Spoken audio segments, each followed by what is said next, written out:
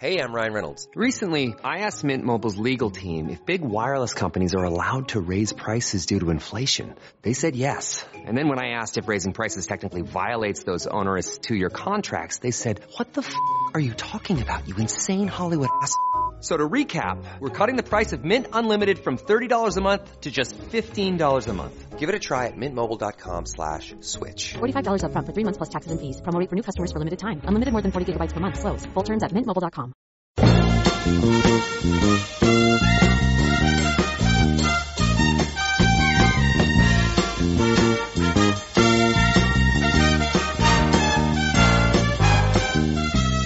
Good morning, Bucknutters. It is Thursday, October 19th, 2019. I am Dan Rubin. This is the Bucknuts Morning 5 and Change, coming to you from an overcast Gem City. If it's Thursday, that can mean only one thing. Steve Wiltfong checks in, Director of Recruiting for 24/7 Sports. Steve, how goes it?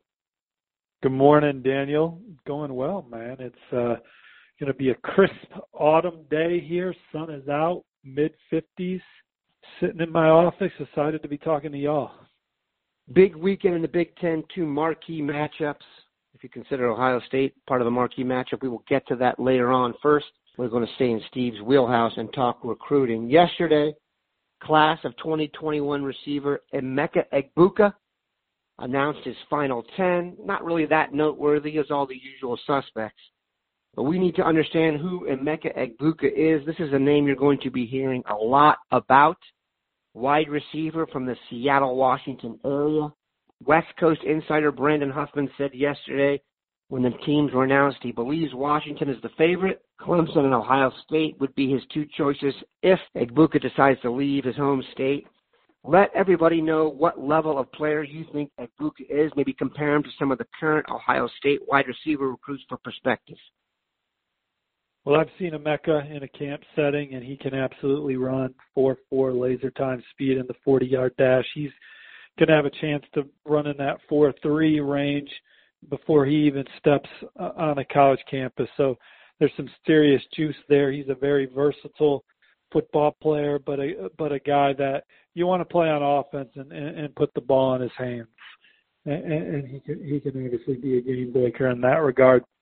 When you look at the guys that Ohio State has committed in this class, he's in that same realm. So the standard remains the same, right? If you're going to recruit receivers in the 2021 class, they have to be guys that can push these 2020 receivers, and there's not very many of them. But Emeka Egbuka is one of them. Egbuka is from the same general area as G. Scott. Do you see that? Is there any possibility of an advantage there? Well, I believe they're part of different 7-on-7 clubs. So I don't know how close they are. Obviously, when you're Ohio State, you're recruiting nationally for guys of this caliber. And Emeka Egbuka, if you listen to Brandon Huffman, who's going to be as close to that recruitment as anyone, it's obvious that he's interested in Ohio State. Is G. Scott a reason? I don't know. But I would suspect that the relationship with Brian Hartline, Ohio State's success at developing the position, and Ryan Day's impact on recruiting efforts as well have Ohio State in the thick of this. And you would probably point to the same things for Clemson in their environment and culture. Pretty similar situations at Ohio State and Clemson from a culture standpoint, at least from my experience. And then so we'll see if those two schools can lure them away from the Pac-12.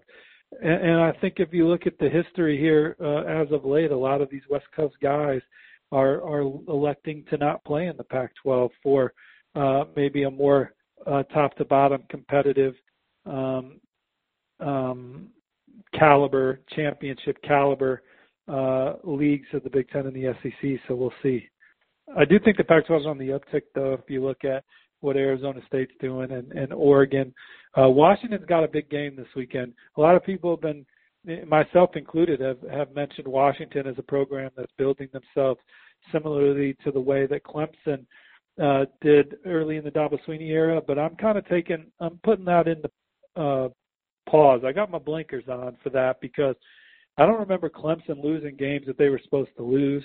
early in the Dabo Swinney era, and Washington seems to lose one or two ball games a year that they have no business losing under Coach Peterson. So I'm starting to get into did we get ahead of ourselves based on what he did? I mean, he obviously built Boise into a mid-major power, and they would wreck Power 5 teams, and they were terrific. But it's different when you're actually in the Power 5, playing in the Power 5 week to week. And so Washington, if they lose to Oregon this weekend, that's already 3 losses for them for a football team that I thought was pretty talented coming in. So maybe we're pumping the brakes on Chris Peterson, but we'll see what they do in a home game against Oregon on Saturday. Speaking of West Coast info, make sure you tune into the boarding house later on today. I have some really good stuff on West Coast recruiting from a news source I think everyone's going to really like. Speaking of the West Coast, let's stay out there. Any developments with C.J. Stroud, in your opinion, the quarterback who announced his offer after his visit? Where does your crystal ball stand on Stroud? Well, it's still with Ohio State. I haven't heard anything to make me believe that Ohio State's not the leader. C.J. keeps a lot of his plans and stuff in-house. I had posted on the front row that C.J. didn't report his Oregon offer for weeks until he had it, kind of hinting he has an Ohio State one. He's just not putting it out there yet. I don't know what the ideal is with that or what have you, but he wants – the word is he'll visit Oregon twice. Probably get back to Baylor. They've done as good a job as any program recruiting him. Are there others in the mix? If they are, I haven't really heard about them yet. So I think that Ohio State's in a great position. I think his relationship with the 2020 Ohio State commits is helpful. The opportunity to join a powerhouse football team that has an extremely thin quarterback depth chart, for as good as Ohio State is, that quarterback room needs more capable championship caliber players in it. And so C.J. Stroud, I would imagine, sees tremendous opportunity there as well. And, you know, we'll see what happens. Baylor's kind of in a similar situation. They're 6-0. They have a really talented junior quarterback in Charlie Brewer. They don't have. They do have the Jerry Bohannon kid who showed some promise after, but they really need the depth at quarterback as well. Oregon is a school that he, alongside Ohio State, said was a dream offer of his at the opening finals. They want 2 quarterbacks in this class to get their numbers right in their quarterback room and get that up to 4. Hebert is going to be gone to the NFL. Be an open competition next year between Tyler Shuck, the Millen kid. I believe I'm leaving someone out, and potentially Stroud. So Oregon trying to get their numbers right as well. As we go another year into the transfer portal era here, very high-profile names coming up. And when that happens, Ohio State's name will come up at times because they tend to have recruited most of the high-profile kids in the country. 2 very noteworthy names have entered the portal recently. I'd like your comments on both and whether you think Ohio State should make a move. The first is Antonio Alfano, the number 1 player in 24/7 Sports, top 247 at one point, leaving Alabama. Nick Saban basically saying publicly that he quit. And Darnay Holmes, apparently leaving UCLA. Anybody who follows Ohio State recruiting knows that name. What do you think of the transfer plight of Alfano and Holmes? Well, back in February on National Signing Day, so this was heading into spring ball, but Alfano on campus for workouts. Saban said that he had hoped that Alfano would contribute during the season. And so they had high expectations for him coming in, and obviously he did not meet them in Tuscaloosa. He's incredibly talented, tested off the charts, was a dominant player at the All-America Bowl last year. He has all the traits you're looking for from a pure player standpoint. But college football is not easy. There's a lot of expectations for a young man to produce at a program of those magnitudes, Alabama, Ohio State. There's a lot of scrutiny. The coaching staffs, there's a lot of expectation for these young men on a day-to-day basis to help them meet the caliber of player they want to be.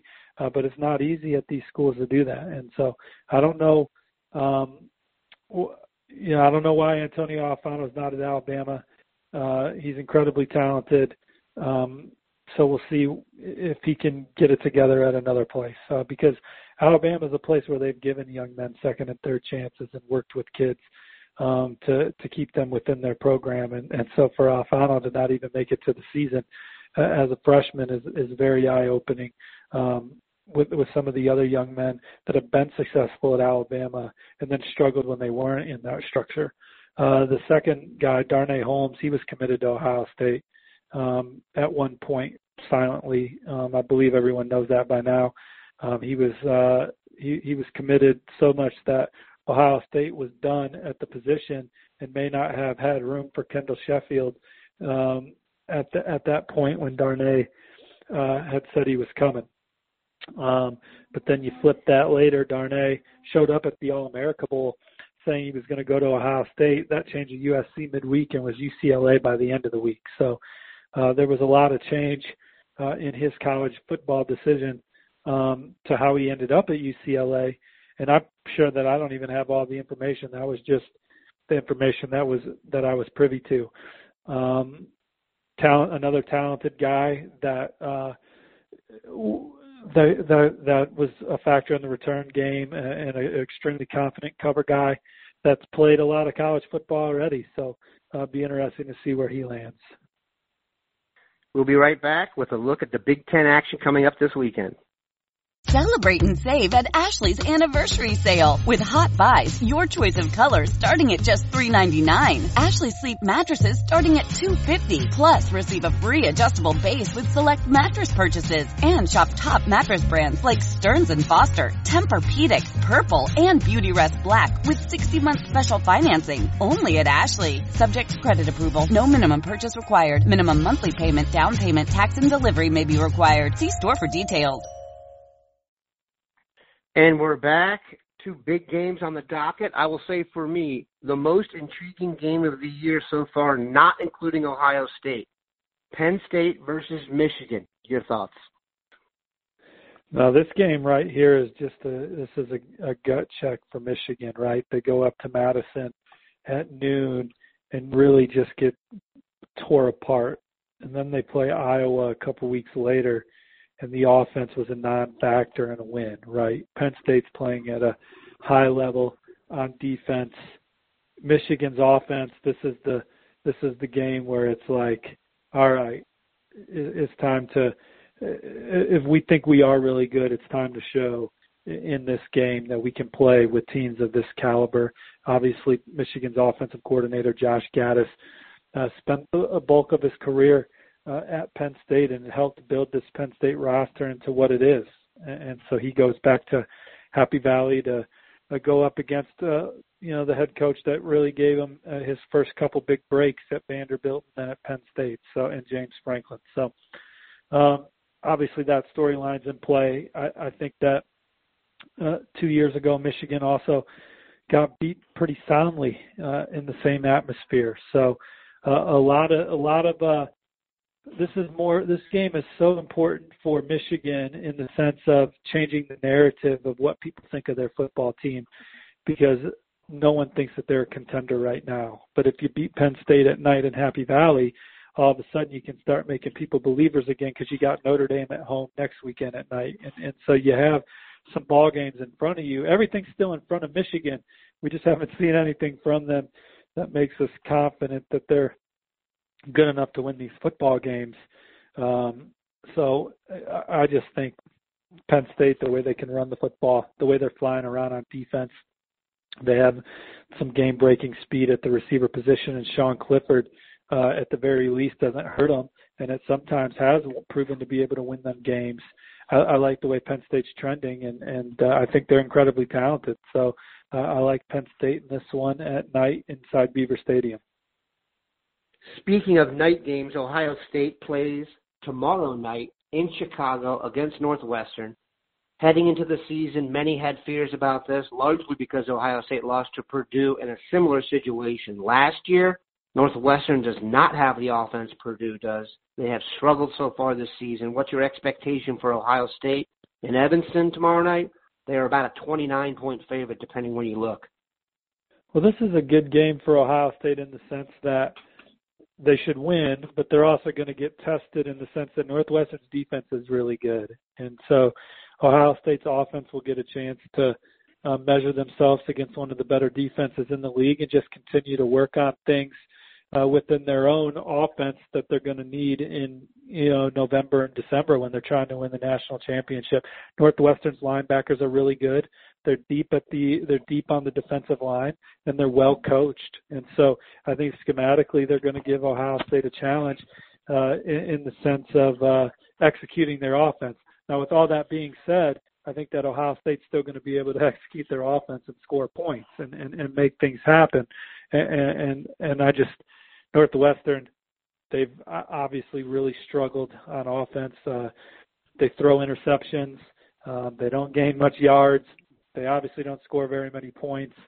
I don't see any way that they score enough to win unless this Ohio State offense that we think is pretty close to a well-oiled machine sputters tremendously.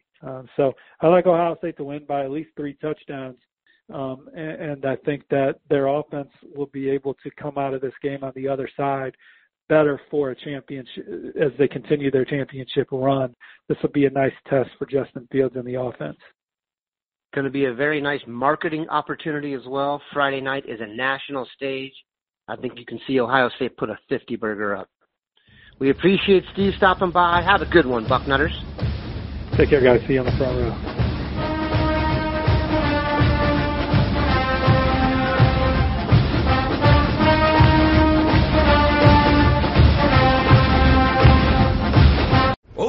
Winter here. If I had it my way, it would stay winter all year long. Short days, wind chill, black ice, and a good polar vortex. Oh, heaven. Wait, is it getting warm in here? Your cold snap is over, Old Man Winter. Spring has arrived. Spring. Spring is here, which means it's the perfect time to get away in the Hyundai you've always wanted. Visit the Hyundai Getaway Sales Event, where you can get great deals on all of our award-winning Hyundai models, like the tech-filled Tucson and Kona, as well as the spacious Palisade. Enjoy wherever you go with the peace of mind that comes with America's best warranty and 3 years or 36,000 miles of complimentary maintenance. But hurry in, these deals won't last. Add more joy to your journey at the Hyundai Getaway Sales Event.